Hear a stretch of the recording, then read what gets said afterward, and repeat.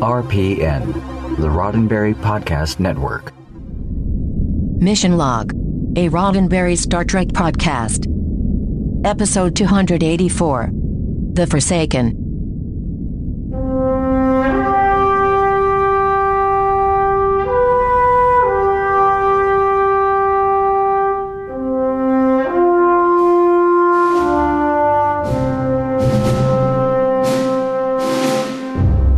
Welcome into Mission Log, a Roddenberry Star Trek podcast. I'm Ken Ray.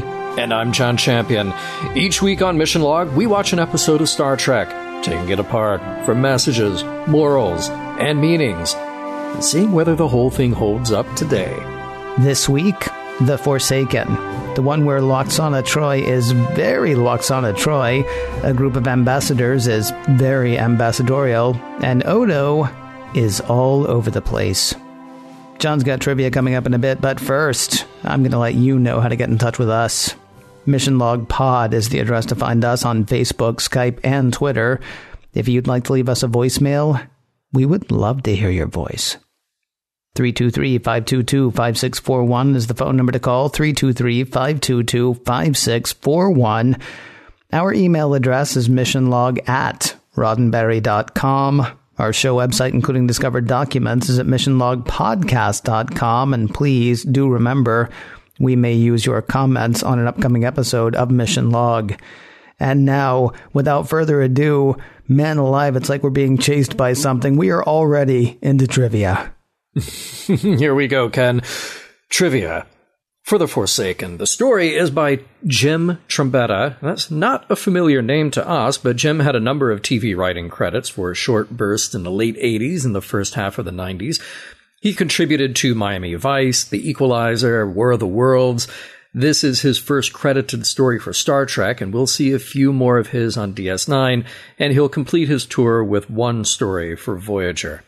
The teleplay is by Don Carlos Dunaway and Michael Piller. Don Carlos is another new name for us. This is his only connection to Star Trek, and like Jim Trombetta, he also sold a script to The Equalizer, but that's where their common shows end. Don Carlos got his start in the early 70s, and his professional credits end with this episode of Deep Space Nine. The Forsaken was directed by Les Landau. Okay, so now we're back in familiar territory with Les. We just talked about his long career with Trek, going back to the pilot for Next Gen, then his jump into directing, and his most recent DS9 episode for our rewatch was Progress. Now, there's a couple of minor crossovers with TNG here. We meet a Dupterian here at the beginning of the show, and we first met that species in Next Gen's Firstborn, but that episode aired a year later than this one. Of course, another major crossover with Lwaxana talking about being trapped on a Ferengi freighter with her daughter in Menage a Troi. I'm sorry, you're leaving out the biggest crossover. Oh, sure, go ahead. Lwaxana. Yes, of course, Lwaxana herself is a huge crossover, and this is the first of 3 appearances on DS9 for her, played by Majel Barrett. Hey, you know what? I said Majel Barrett. That brings us into guest stars, Ken. So, Majel Barrett Roddenberry, of course, here reprising the role of Lwaxana Troi. Now, let's talk about the newcomers, shall we? We have Tosco, played by Constance Towers. Constance is mostly known, and very well known in those circles, for musical theater. She actually started with her eye on a career in opera, soon transitioned to theater, and then made the jump into TV and film. TV audiences might recognize her from guest spots on L.A. Law, Murder, She Wrote, and a very long stint on General Hospital. We have Loyal, the Vulcan, is played by Michael Ensign. This show marks the second of 4 Trek appearances for Michael, the first being Minister Krola. And what episode, Ken? That would be First Contact, John. That would be the episode First Contact, not to be confused with the movie First Contact. Correct. And now he'll be back for one each appearance on Voyager and Enterprise. Now, he's also had a very long and varied career. We've talked about that before. You saw him in Titanic. He was Benjamin Guggenheim, who famously in real life and in the movie changed into his best clothes in order to die like a gentleman. He's also quite memorable in that small role, the hotel manager in the original Ghostbusters. Vidacia, the Bolian, is played by Jack Shearer. While this is chronologically Jack's first Trek appearance, we have seen him before, and we'll see him again in First Contact, the movie, this time, Ken, not the episode, but in the movie First Contact, he was Admiral Hayes, and we just catch him on a view screen, but that's a crossover with another show. His character will recur in Voyager a couple of times, but we will see him as yet different characters, too, once more on DS9 and yet another character on Voyager. Now, outside of Trek, you may have spotted him in judge roles on Ally McBeal and Boston Legal and 24 and the X-Files, and what can I say? He makes a good judge. He was great in Judge Dredd. See, all the judges. All the judges. We also have a Bajoran computer engineer named Anara, played by Benita Andre. She doesn't have a terribly long resume, mostly TV appearances, On Common Ground, The Shield, and Monk, to name a few. Her first professional gig, though, was in one of the all-time great movie comedies, The Three Amigos. And this is a good episode to talk about the computer voice, Judy Durand. Now, of course, we're on a Cardassian station, not a Federation vessel, so the computer is going to sound a little bit different. Judy, as you might suspect, has a pretty long career as a voiceover actor. She's been featured in shows like Max Headroom and V. In feature films, her voice shows up in a handful of Disney projects, and she was the announcer for The Afterlife in Beetlejuice. And she has done a lot of Star Trek. Chances are good that if it's not Majel, it's Judy Durand. She was the Space Dock computer voice in Star Trek III, and she's the voice of pretty much all the Cardassian computers we've ever encountered. And she plays the Federation computer voice in many Star Trek video games. This week, Deep Space Nine has an infestation of galactic proportions. They are in quarks, they are in ops, they are in the living quarters. Deep Space Nine has ambassadors. Prologue. A delegation of Federation ambassadors is on board DS9, there to give a look at the wormhole. They are not a lot of fun. There's a Bolian, a Vulcan, and an Arbazan who isn't satisfied with anything. Sisko knew better and made himself scarce while assigning Dr. Bashir to look after them, presently at Quark's bar. Oh, there is one more ambassador. Remember Lwaxana Troi? As in Deanna's mother, as in daughter of the fifth house, holder of the sacred chalice, etc., etc. Well, she's here too, and she's making quite a fuss because someone stole the latinum hair brooch that she was wearing. Odo shows up at Quark's to do his thing. He asks Lwaxana to use her telepathic abilities to help narrow down a suspect. She can't read Quark, since he's a Ferengi, but he wouldn't have done it anyway. It's a petty crime. There is a Dupterian, though, another species that can't be read by a Betazoid. Odo has him empty his pockets. Sure enough, there's the brooch. Lwaxana is grateful and very impressed, and she asks Bashir to tell her everything about Odo. Act 1. O'Brien is up to his golden locks in computer trouble. The Cardassian system on board DS9 doesn't jibe with his expectations of operational efficiency, and he can't get it to play nicely when he wants to tweak the system. Sisko says it's fine, leave it alone. But you know engineers, they like to change everything. Sisko gives him permission to do a rebuild to root out the problem. Around this time, the three ambassadors are on a tour of the station and come up to Ops with Dr. Bashir. Their timing is good. A mysterious object has just emerged from the wormhole, so that's something to see, even though they are completely unimpressed. Sisko gives the look to Bashir. You know the look, the one that says, get these people out of here so we can get some work done. But where was the other ambassador, Lwaxana, during all this?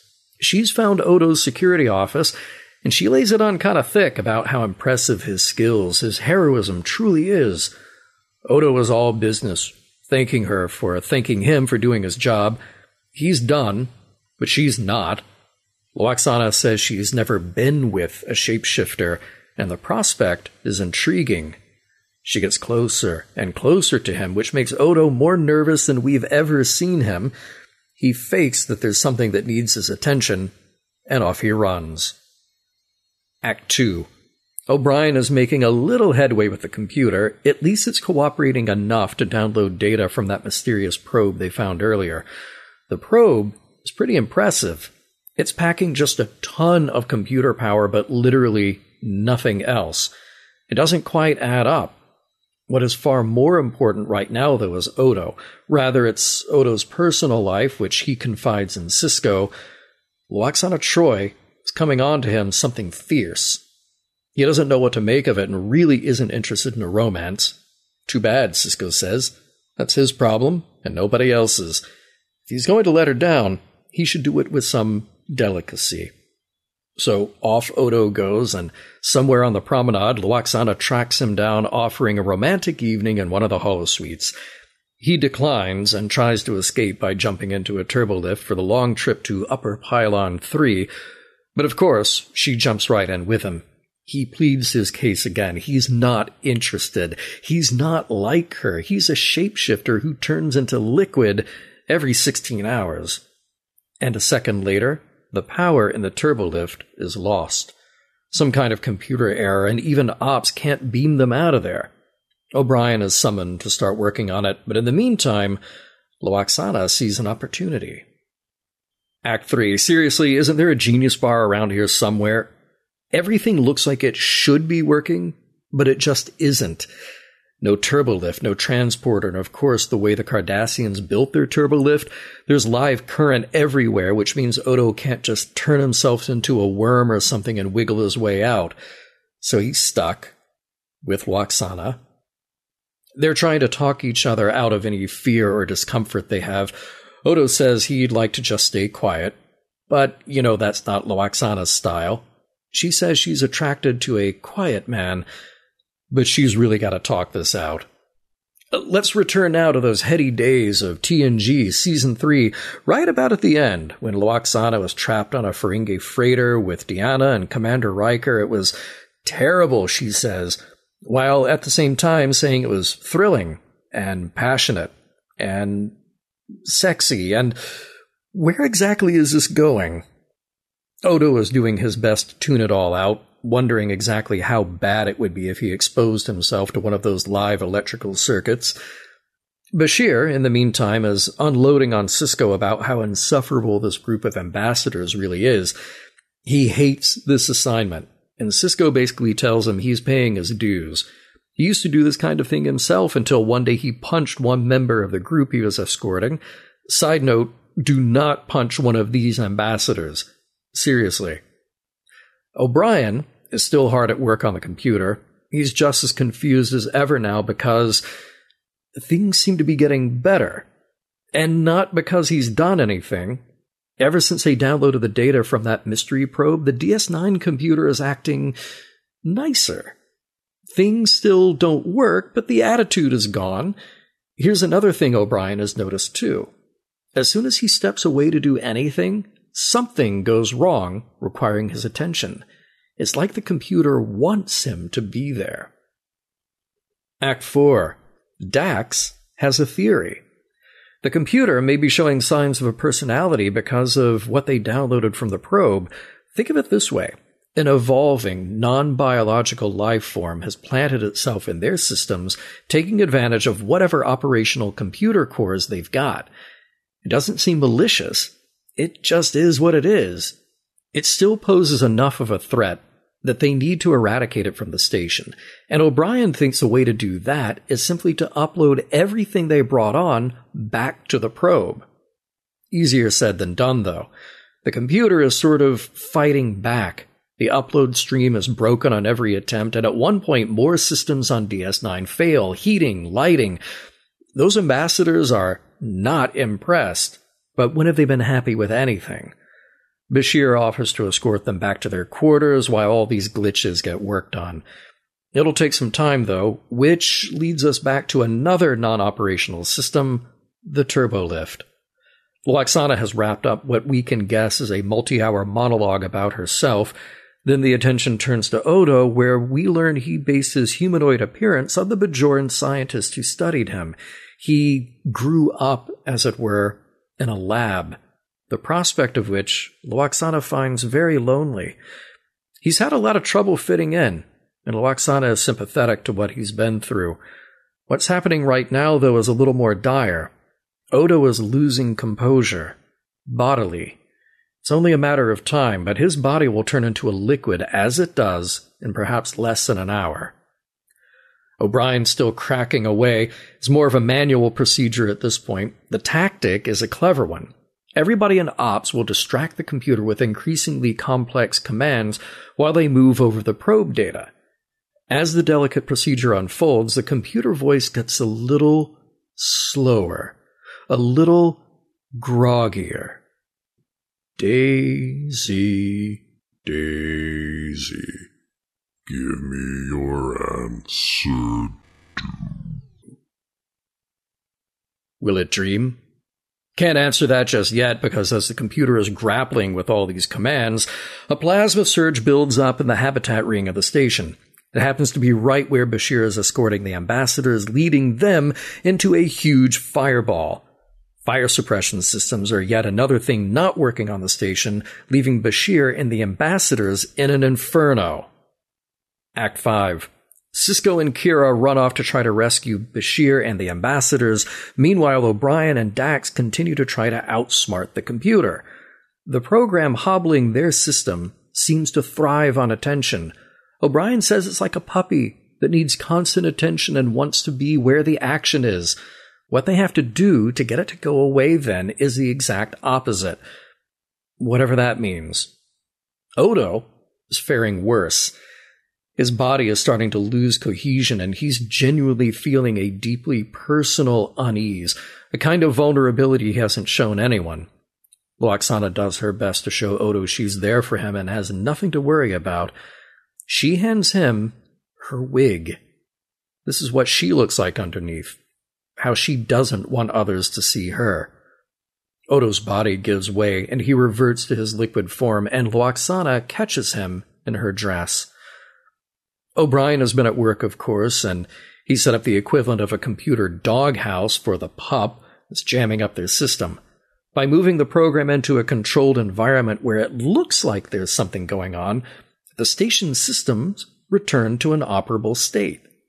Not a moment too soon, because Kira and Sisko have had a bear of a time trying to reach everyone in the habitat ring. The doors finally open, the lights work, the fire suppression system kicks in. What they find is Dr. Bashir, who had very quickly thought on his feet, hiding himself and the ambassadors in the Cardassian equivalent of a Jeffries tube. They're fine. And for once, they seem grateful. Odo is also fine. And he's in his humanoid form once again. He thanks Lwaxana for her care, her understanding, and her discretion. And how about that pup, the computer program? Well, it's a life form, stopping by DS9 for a visit. It's not hurting anyone anymore, and with it sequestered from the rest of the critical systems, it'll just stay, virtually, as long as it wants. O'Brien has himself a 24th century Tamagotchi. Those of you born after 1995 can look it up. The end. Stop me if you've heard this one. Mm-hmm. A Bolian, a Vulcan, and an Arbazan, a Bolian, a Vulcan, and another ambassador walk into Quarks. Wait. Yeah, I like where this is going. Yeah. You have heard this one, though, because you actually just told it. Yeah. That's this sounds like the setup for many a DS9 episode that we've had and to come. Indeed. Yeah. But thank goodness there's a Bolian among the ambassadors, because who else would do their hair? Oh, I know. There's a lot of travel. You're absolutely right. There was a nice effect in this episode that we have not seen before in the turbolift on the way up Pylon 3, that moving wall in front of the actors, all green screen, of course, but it really did a nice job of indicating the size of the station. And I thought, man, we've come a long way from a guy just moving a light bulb in the turbolift on the original series, and Next Gen for that matter. You see, I see. Here's the thing. I think I like it better on Next Gen for a couple of reasons. Well, really one reason. There are really no interior doors on the turbolift. It seems dangerous, but they're Cardassians. They're dangerous people. They'll take the risk. They're a dangerous lot. That's true. The other thing is, and I'm having a hard time again, and I know people, fought back at me on this, but I'm going to stand by it.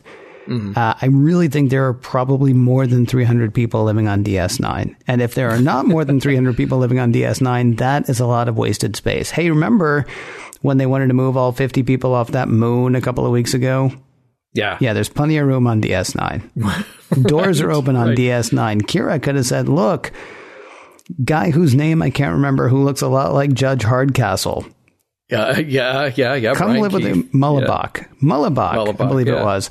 Come live with me on DS9 and we'll have crazy adventures, and there are a lot of open cases that need to be solved or something. We got turbo lifts and we got big doors, and if you get hungry, there's an emu running around. There's an emu, and we can send out for some of that nasty root you like so much. I mean, really.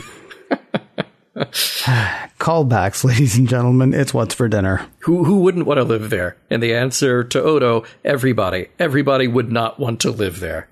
So I had a problem with the fact that the Cardassians built their turbo lifts with no doors. No interior doors, anyway. I know you had another problem. Well, it dawned on me that, like, the Cardassians are just building anything, even the most innocuous thing, to be a death trap or to instill fear in the occupants. Because remember, the ambassador says, I can't sleep in that room. I've got a gargoyle staring down at me on the bed. And I was thinking, this is Cardassian interior design. This is their sense of humor. It's just like every room on board, it could be like a nursery. And they just want to make it look terrifying to everybody who goes in there. It's like that thing in Galaxy Quest that they have to run through, and they're like, why did they even build this? Right. That's probably what's at the heart of Deep Space Nine, honestly. I will say, I do have to wonder how it is that they're actually still working with the Cardassian computer system. Yeah. Because, like, remember when they found that Bajoran bomb that had been sitting there for years and years that they accidentally triggered, right? Mm-hmm. Okay, how do we know the Cardassians aren't going to email an Order 66 at some point? Oh, because they have one. Please. I mean, how are they sitting there still with the Cardassian computer? That's just insane. When they were going through all the Cardassian files recently, they probably triggered something that's going to come back and kill them sometime before the end of season 7. That's my guess. Probably so. I will also say, and this is the hitchhiker in me, if you want to confound a computer, ask it why you might like the taste of tea. Oh, yeah. Okay. Because that's deadly, and we all know that. And if there's no infinite improbability drive to press, you're toast at that point. Which goes okay with tea. It's all right. Yeah. All right, so look, I know that we'll have plenty to say about Lwaxana later in this episode. That moment where she's looking back with some fondness from her time of being kidnapped by Daemon Togg. That was the Daemon in Menage a Troi. It's funny, but it's also not. I don't really have much more to add in this part because, like I said, I know we'll come back to this.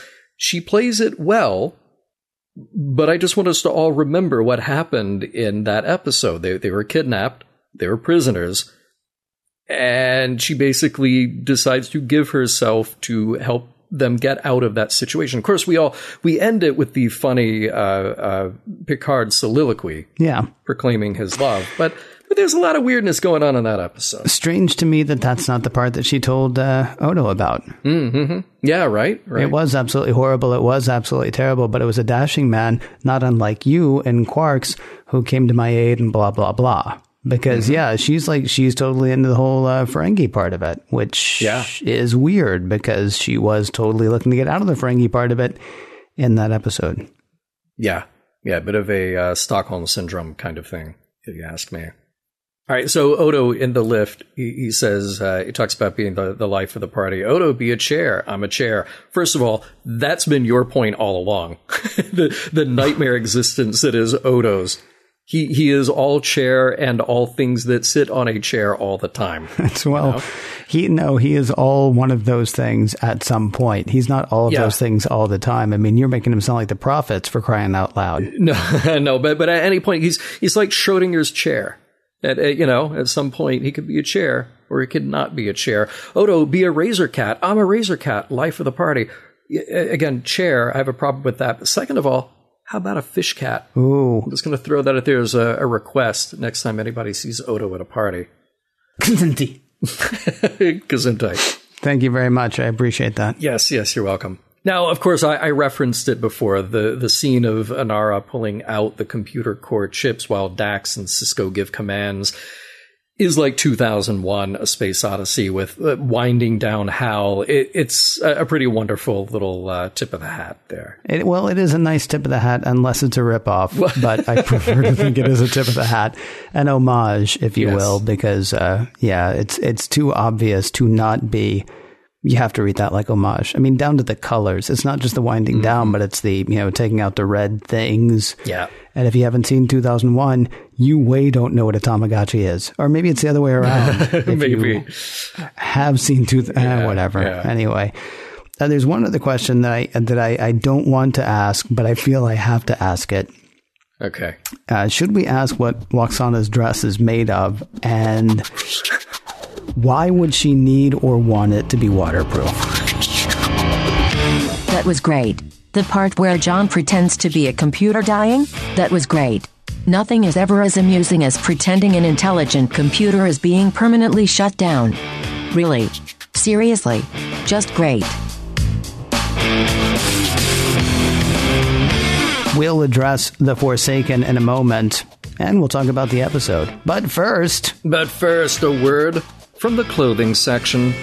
It's like the Mission Log fashion line, inspired by lines from Mission Log. Lines like, "You see, Timmy," and "Here's a look at my robot guts." Our friend Carl does some stellar design work.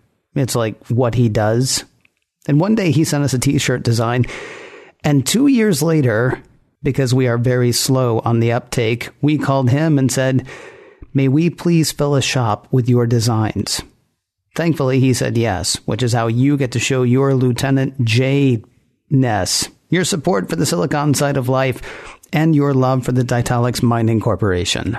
New designs hit pretty frequently, and some of your old favorites are there as well. Ethos, Pathos, and Logos are represented, and of course, you can still be cool as Kirk. Ken, you just mentioned it, a perfect tie-in. Dax calls the pup in this a non-biological life form because it all just comes down to how you define life, man. So sign her up for a Silicon Supporter t-shirt.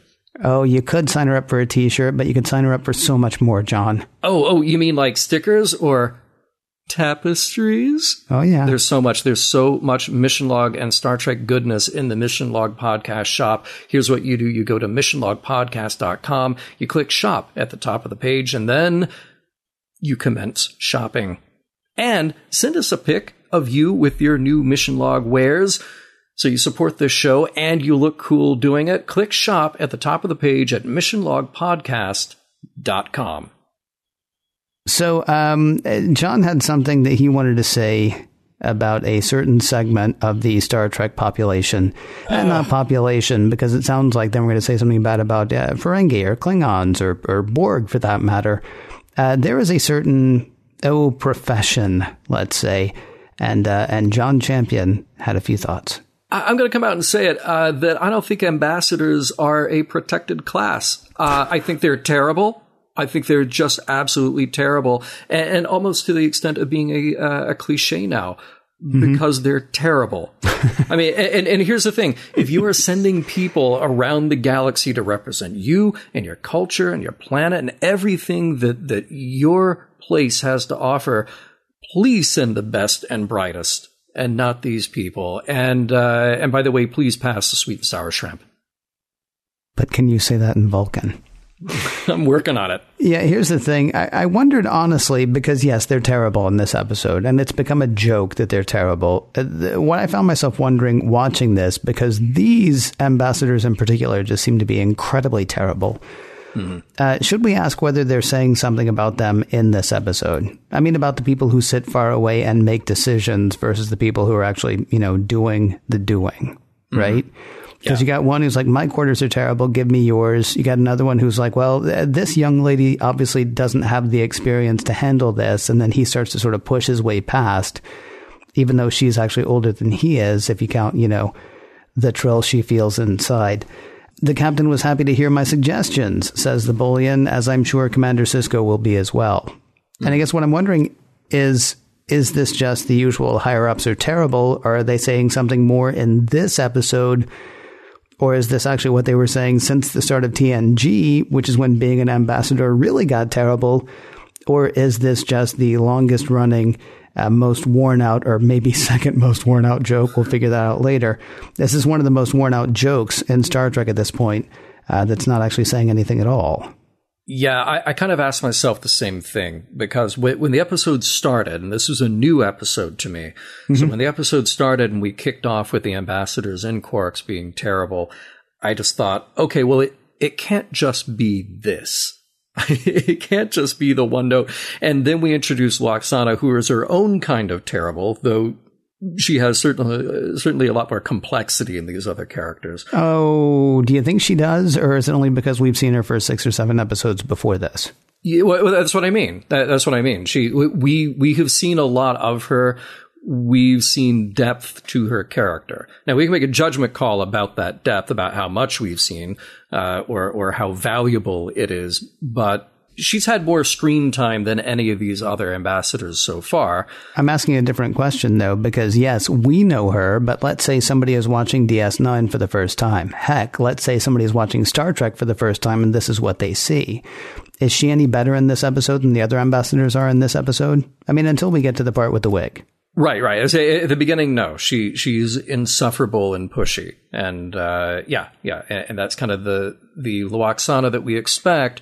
But then we also expect Lwaxana to be handed some dimension, some little sliver of redemption in there. She can't be all terrible.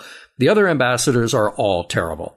And we've met other good ambassadors. I'm going to say there's this one that I remember quite fondly, goes by the name of Sarek. You might have heard of him. Yeah. Not a bad ambassador. Not a bad guy to have around. Well, not bad in the middle. No. I mean, yeah, you don't want to be a son or anything. No, he was terrible the first time we saw him, and then he was a little loopy the last time we saw him. But right in the middle there, he was kind of okay, except again, yes, you're right. Yeah, he was great. You don't want to be raised by him. Well, unless you're not his son. Right. But no, I know what you're asking. Was this a statement? And the argument has been made many times that you go back to TOS and you've got Gene Roddenberry with this sort of anti-authoritarian streak, and every time there's a Commodore or an Admiral or somebody who outranks Captain Kirk, and they carry that over into Next Gen, somebody who outranks Picard, there's something wrong with them. And, you know, and even Kirk, when we re-meet him at the beginning of Motion Picture, the worst thing has happened to him. He's got a desk job. He now has a higher rank than being captain of the Enterprise. So I think there's some truth to that in what maybe even just subconsciously Gene was infusing into the shows or into the scripts that he got to sort of put his hands on a little bit. But I think we're to a point now where post Gene Roddenberry Star Trek, not only that, we're post TNG Star Trek. DS9 is its own thing, is its own animal, but I feel like they're falling back on this trope. So I'm really not going to cut them any slack here of they're making a statement. I just think they were writing broad characters who would be awful enough to create a little conflict and then hand Bashir some redemption at the end. Well, not that Bashir needed redeeming necessarily in this episode, but they manufacture a bit of niceness at the end. So I don't think it's really all that effective because they're so cartoonish. They are so cartoonish, and honestly, it's because they were so cartoonish that I wondered if they were trying to do something more, because if they're not trying to do something more, they're doing even less than they normally do with the ambassador class. But, you know, whatever. Yeah. We're only in season 1. We got 7 more seasons of this, and then 7 more seasons of something else, and then who knows how many other seasons of other things. But this was just, this was a particularly bad showing for ambassadors. All right, but let's talk character. Let's talk other characters and how much character is driven home in this episode. There are a lot of good moments in this episode, and to me, it's sort of, well, you just said that we're here in season 1, but it's almost become a cliche to keep pointing out all the really great talents in this series that produce so many great moments. Rene Auberjonois is wonderful, and I could watch him as Odo talking about himself all day long. He makes the most out of every line of dialogue and every moment. And I thought what was nice here, and I read an interview with one of the writers, that it was an intentional thing. There's this examination of manhood here, or at least the examination of outward strength versus internal needs. Odo exhibits what many people do, this need to be tough and together on the outside, almost to the total exclusion of accepting help from others or showing any sort of vulnerability. And it's very moving to see the walls crack with him. It makes him a more whole character for us to see him like that. And look, we've been tough on Majel. Specifically, we've been tough on Lwaxana. And I don't think this episode fully redeems her. The problem is there's just been so much of her up until now, and it hasn't all been good. But here's the question about Lwaxana. How do we feel about her constant pursuit of Odo, played for comedy, while we've come down pretty hard on Bashir for not taking a hint when he should back off from Dax? Well, I hate it. And done. Yeah, there you go. No. I mean, I've actually, there's more on that because, so we always talk about the fact that we don't read each other's notes. We do read to find out if there's a place to put our own notes, right? Mm-hmm. It's like if I see something pop up, that I'll go ahead and, drop something else in there that I was planning on saying or planning on, us talking about. I did find myself sort of like I was talking about with the ambassadors. I found myself wondering whether we're learning about her type, actually, because we can talk about her. Yeah, she's just as sexist in this episode as any guy that we've ever said is constantly chasing a woman. I mean, she's just as, well, not sexist, but it's sexual harassment, honestly. Mm-hmm. I mean, it's, and I know it's, but it's funny, and she's a middle-aged woman, and it's always funny to see a middle-aged woman lust after somebody because they aren't sexual beings. I mean, there's a lot wrong with it, but we can come back to that in a bit. I did find myself wondering, honestly, whether we were learning about her type. And I think the answer is no, but hear me out anyway. What I had written down was I do wonder whether we're learning something about who she's attracted to, namely people who are not attracted to her, with the exception of Timicin and the guy on the holodeck in season 1 or 2 of Next Gen. I can't remember which. Oh, yeah. Yeah, she's generally speaking to and chasing guys who just aren't that into her. And I wonder if that's because, she chases every guy and you can't win them all. Or she is attracted to people who, and bear in mind, she has telepathic ability. She can read whether or not they're into her, and yet she continues to pursue people who are not attracted to her.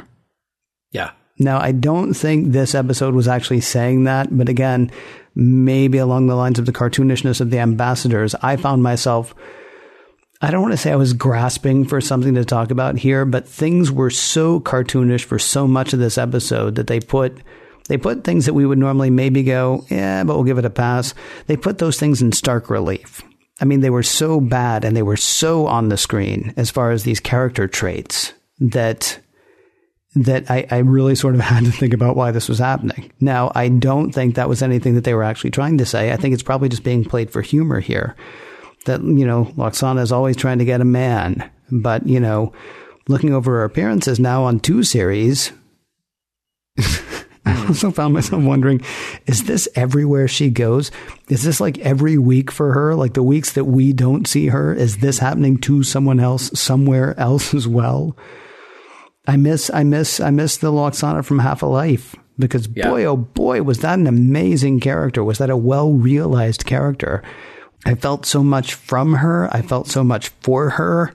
And boy, was she mature in that. And I don't mean middle-aged or older. I mean, she was a very mature character in that. And I would love to have seen her in this episode. So, I mean, I don't think they were really trying to say anything, but you tell me, was there something else we should pick up from that besides discomfort? Yeah, no, I mean, I almost feel like I'm jumping ahead to the last segment here. Because, yeah, I kind of feel like I did that too. My bad. Well, but that's okay. I mean, we're trying to examine the character and what they're trying to get across with the character.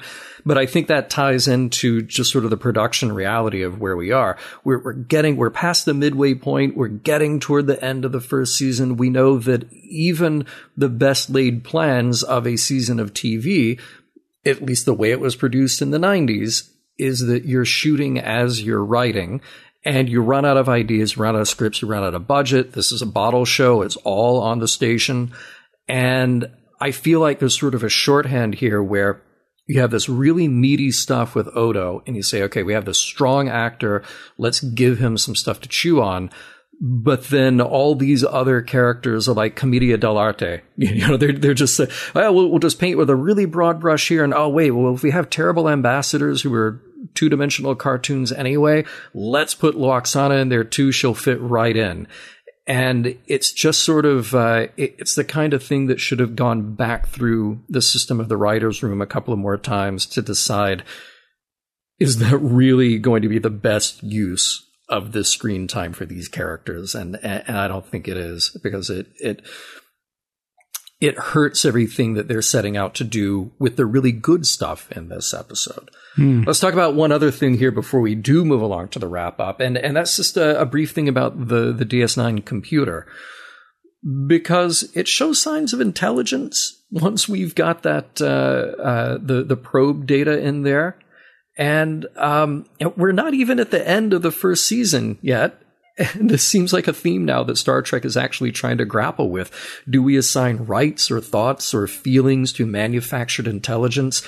Or is it just back to business as usual next week, and we forget about all the times the Enterprise computer tried to take over the ship or kill us, or that time it gave birth, you know?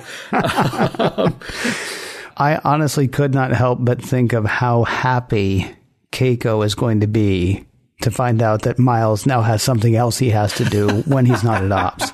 Yes. Because I don't know if you, because you mentioned Tamagotchi. Should we explain to people who don't know or don't remember what that was? I mean, aside from a gigantic time suck for everybody of a certain age.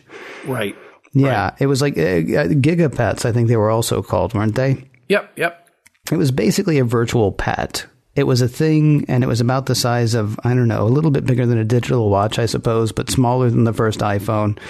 And it was an LED screen, but you had to do stuff to keep it alive. It was like a puppy or a kitten or I don't even know what. I don't remember. Or a bunny or whatever, and it would sort of beep at you, and you have to hit a button to feed it, or you'd have to hit another button to make it go to sleep or whatever. Right. And it's like on a keychain, so you have it in your pocket all the time. Right. And it needs your attention. And if you didn't feed it, it would die. Right. Right. And Miles O'Brien has now adopted one of those, and it would have been great if he had said, oh, no, I'll make sure it stays busy and everything. And I wish Cisco had gone, really? Because you got a kid that we see like once every 6 months.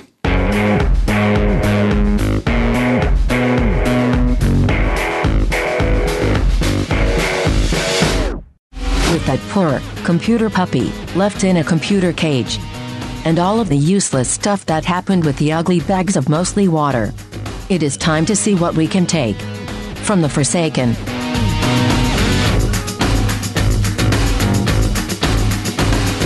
Now we come to the part of the episode where we discuss the messages, morals, and meanings of the episode The Forsaken, unless you were listening last segment, in which case we discuss them again. The Forsaken, John. Does this episode hold up as far as you're concerned? I'm going to give them some credit here to say that the B plot is tied to the A plot. All right, which one is the B plot and which one is the A plot as far as you're concerned? Because I had this debate with a friend of mine, and they were like, A plot, it doesn't even matter in this episode. And then I'm like, well, then I would argue it's not the A plot. And they were like, but that's what like caused everything to happen. And I'm like, yeah, but still. Because their argument was that the A plot was the one with the computer, and my argument was that the A plot theoretically was the one with Odo and Lwaxana. Though I would actually be willing to argue there is no A plot in this episode. Okay, see, so it's so funny that you had that argument with a friend. I had the same exact argument, but just in my head. I did not have a friend to discuss this with. So, all right, I was making up my friend. Jeez. Okay. But yes, as I wrote out my notes, I kept coming back to it thinking, well, wait, do I mean A here or do I mean B here? Because I'm not sure. No, I come down on the same side as you do, that the B plot is the computer plot. The A plot is actually the Odo plot. And the problem here is that the B plot is so unengaging.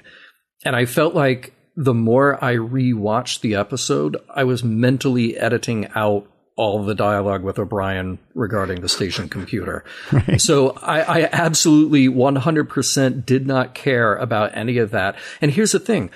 We have a guest star with a good deal of dialogue, and I managed to write the recap completely ignoring her, because she's so inconsequential. And it's nothing against Benita Andre at all, because anybody who is in the Three Amigos, I think, is amazing. But the Inara character could have just had all of her lines given to someone else, and we would not have noticed. I did care about the A plot, but that's more because of Odo than it is because of Lwaxana. And again, it's just purely on the strength of what Rene Auberjonois brings to the screen. I got some problems with Lwaxana here. But he is so good in this that saved the episode for me. However, it didn't save it in the way that I'll answer your question, does the episode hold up? As an episode, no, because the fact that we would have this conversation, what's the A plot? What's the B plot? Who do I care about? Who do I not care about? That shows an episode that doesn't work. It reveals that as a production, it just doesn't come together. However, it is an episode that has great moments in it and some great performances in it. But that's it. So it does not hold up, but I'm glad that we watched it, and I'm glad that we got to pick it apart here, because there are things of value in this. How about you, sir, on the does it hold up or not angle? Let me answer that this way. Okay. Emissary. I remember it. Past prologue. Captive Pursuit. Battle Lines. Progress. I bring these up to remind people that there have been several episodes of Deep Space Nine that I have liked. Some more than others, but I would say there have been several that I both appreciated and enjoyed. You will notice I did not mention The Forsaken in this list. I also did not mention If Wishes Were Horses, and I hate the fact that we're to this the week after that, because I believe what I said last week was that I hated that episode. Yeah. I do not care about anything that happens in this episode. And what I do care about, I don't like. So I guess I shouldn't say I don't care about anything. Most of what happens here, I don't care about. And what I do care about, I don't like that it happens the way it does. What happens with Julian between the ambassadors and him should have happened on screen. In a well-written episode, that could have been the A plot. We've been looking for reasons to like this character, and rather than show us a reason to like this character, they're just telling us that the other people have found a reason to like the character, right? Something, because you said earlier, there's redemption for Julian. You say he doesn't need redemption. I say, yes, he does. I say he very much needs redemption. And they basically told us, oh, don't worry about him. He's actually cool now. Well, seriously? Hang on. I want to be specific though. He doesn't need redemption in the eyes of those terrible, terrible people. From the journey that we've taken with the Bashir character, all the weird like sexual harassment and awkwardness and all. Yes, that character needs to be fixed. Right. But in the eyes of the ambassadors, at the end of the day, they're going to leave the station. And if I were Sisko or Bashir or anybody else, I would say I do not care what they think about when they leave. Okay, so, right. Except we finally have him doing something truly heroic here. I mean, I did talk about the fact that he was willing to rush into danger in battle lines, right?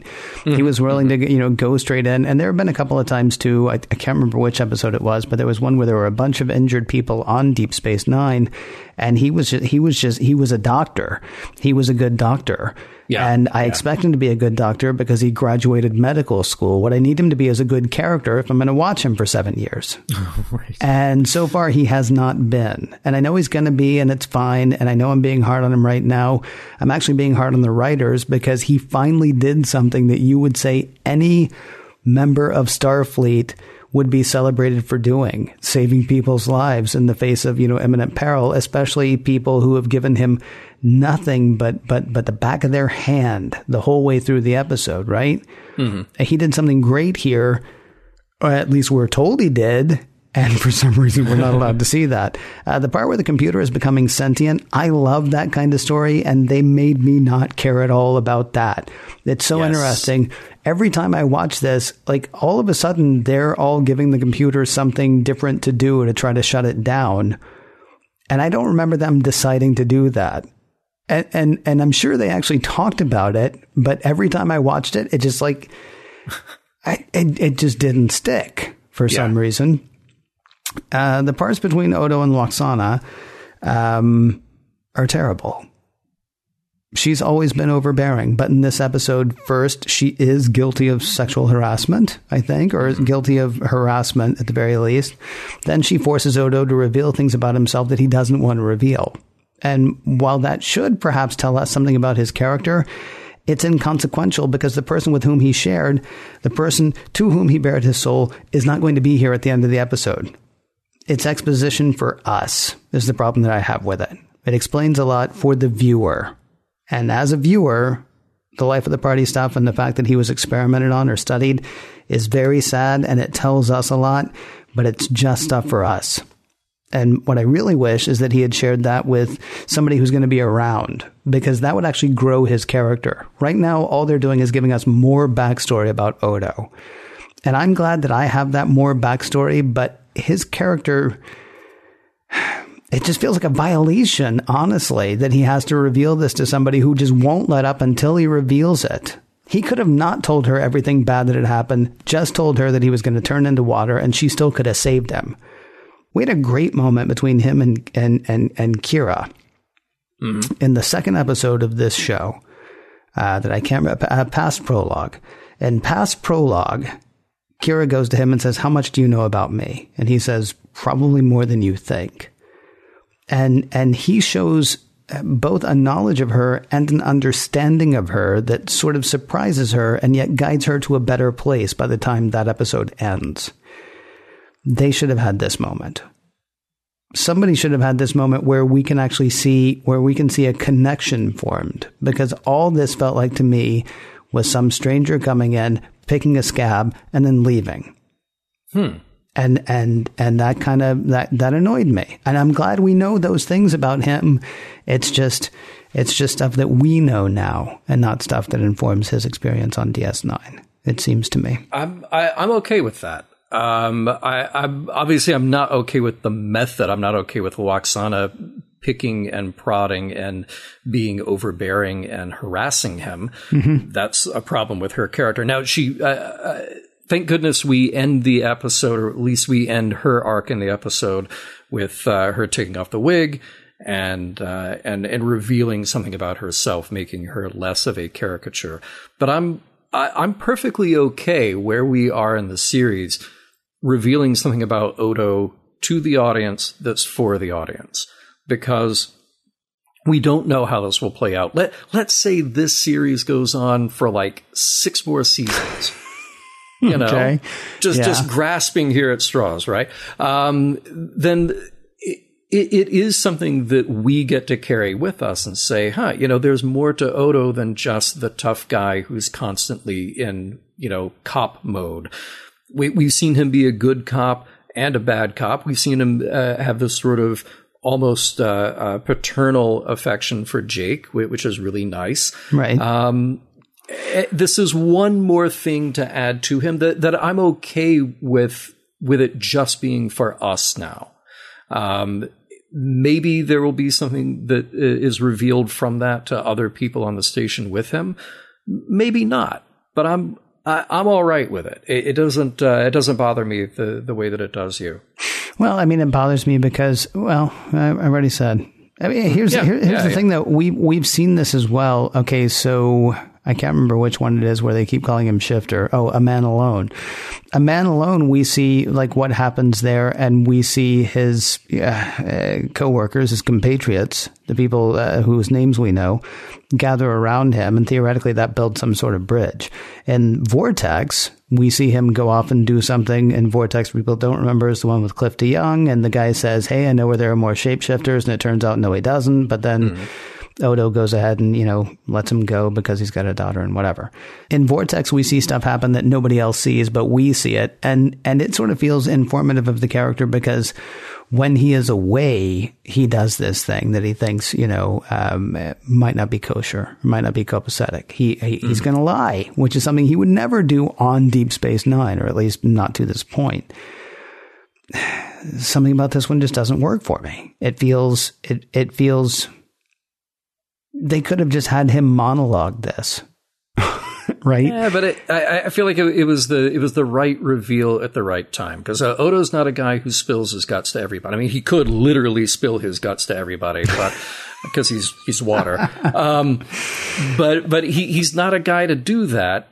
But in this rare moment of weakness, really pushed to the limit, it came out, and it's nice that at the end, Lwaxana basically says, "Look, your secret's safe with me.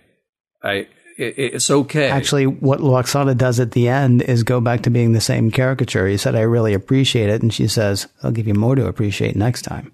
Yeah, right, because that's the face that she puts on when she's out in public. We don't have to agree with that because she's kind of terrible. but when it is back, we've had that moment behind closed doors. Now we're back out in public. She's going to be who she is. He knows something about her, and vice versa. And it's okay. And they can pick and choose who gets to know the truth about themselves when they want to reveal it. Okay, you've almost got me talked into it. well, I better stop then, because I don't want to do that.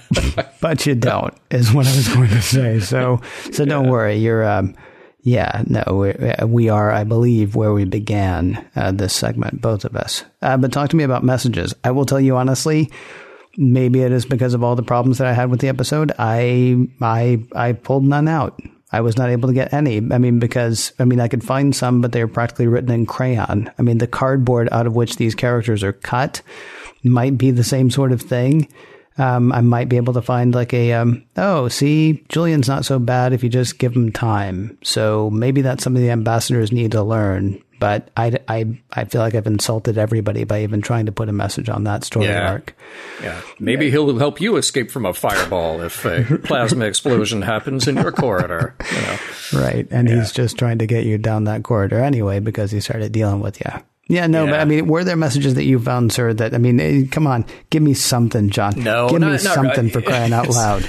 It's not a message episode. It is a character episode. If you were to pull a message from the character, well, look, Odo learns how to be vulnerable. It's nice to see that. We needed to see that as an audience because, we're going to make it through an entire season with him just being kind of the tough guy with little glimpses of something underneath. Now there's really something underneath. There's a couple of lines here. Lwaxana saying, I never cared to be ordinary. And she refers back to Odo saying, even we non-shapeshifters have to change who we are. It's not a message, but there's something kind of sad and true, at least in her delivery, sad and true, that maybe there's an emptiness that she's trying to cover up by all of her over-the-top, very, very showy presence that she has. You know what stinks? She's a great character. I mean, she could be a great character. Half a Life shows what a great character she can be. And I love the idea of a character who owns her presence, who owns her sexuality, who owns who she is. I love the fact that she wore the wig. Honestly, that part did get to me. It made me wish that I had enough hair to dye. honestly, because I used to always want to dye my hair like fire engine red, and I never did because I was worried about what other people would think of it. And now I shaved my head because I don't have enough hair to dye anymore. I just don't. And it kind of bums me out. I love things about her character, but her presentations are just, man, it bums me out a lot of times. And of course, there's sexual harassment, but what are you going to do? It's Lwaxana. Mission Log is produced by Roddenberry Entertainment. Executive producer, Rod Roddenberry. You can find more podcasts at podcast.roddenberry.com. You got Mission Log, you got Mission Log Live, which we hope you all join us for. You have Women at Warp, you have Priority One, you have the Trek Files, and more on the way. If you'd like to support Mission Log directly, you can do so at patreon.com/missionlog. For more exciting Star Trek podcasts, check out Trek FM at trek.fm. And for the latest in Star Trek news and discussion, be sure to visit trekmovie.com. On the next episode, Dramatis Personae.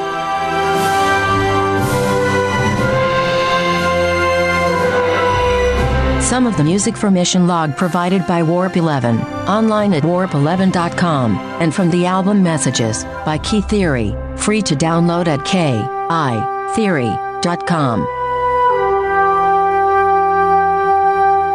I wish I had a computer puppy. Tamagotchi.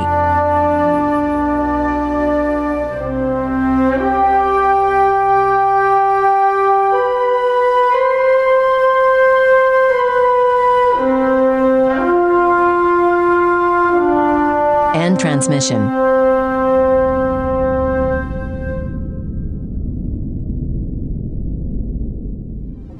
Podcast.roddenberry.com, the Roddenberry Podcast Network. If you own a vehicle with less than 200,000 miles and have an auto warranty about to expire or no warranty coverage at all, listen up. CarShield has a low-cost month-to-month vehicle protection plan that covers more parts than ever. Visit carshield.com/audio to find out how you could pay almost nothing for covered auto repairs. Drivers who activate this vehicle protection today will also receive free roadside assistance, free towing, and car rental options at no additional cost. Get your free quote today at carshield.com/audio. That's carshield.com/audio.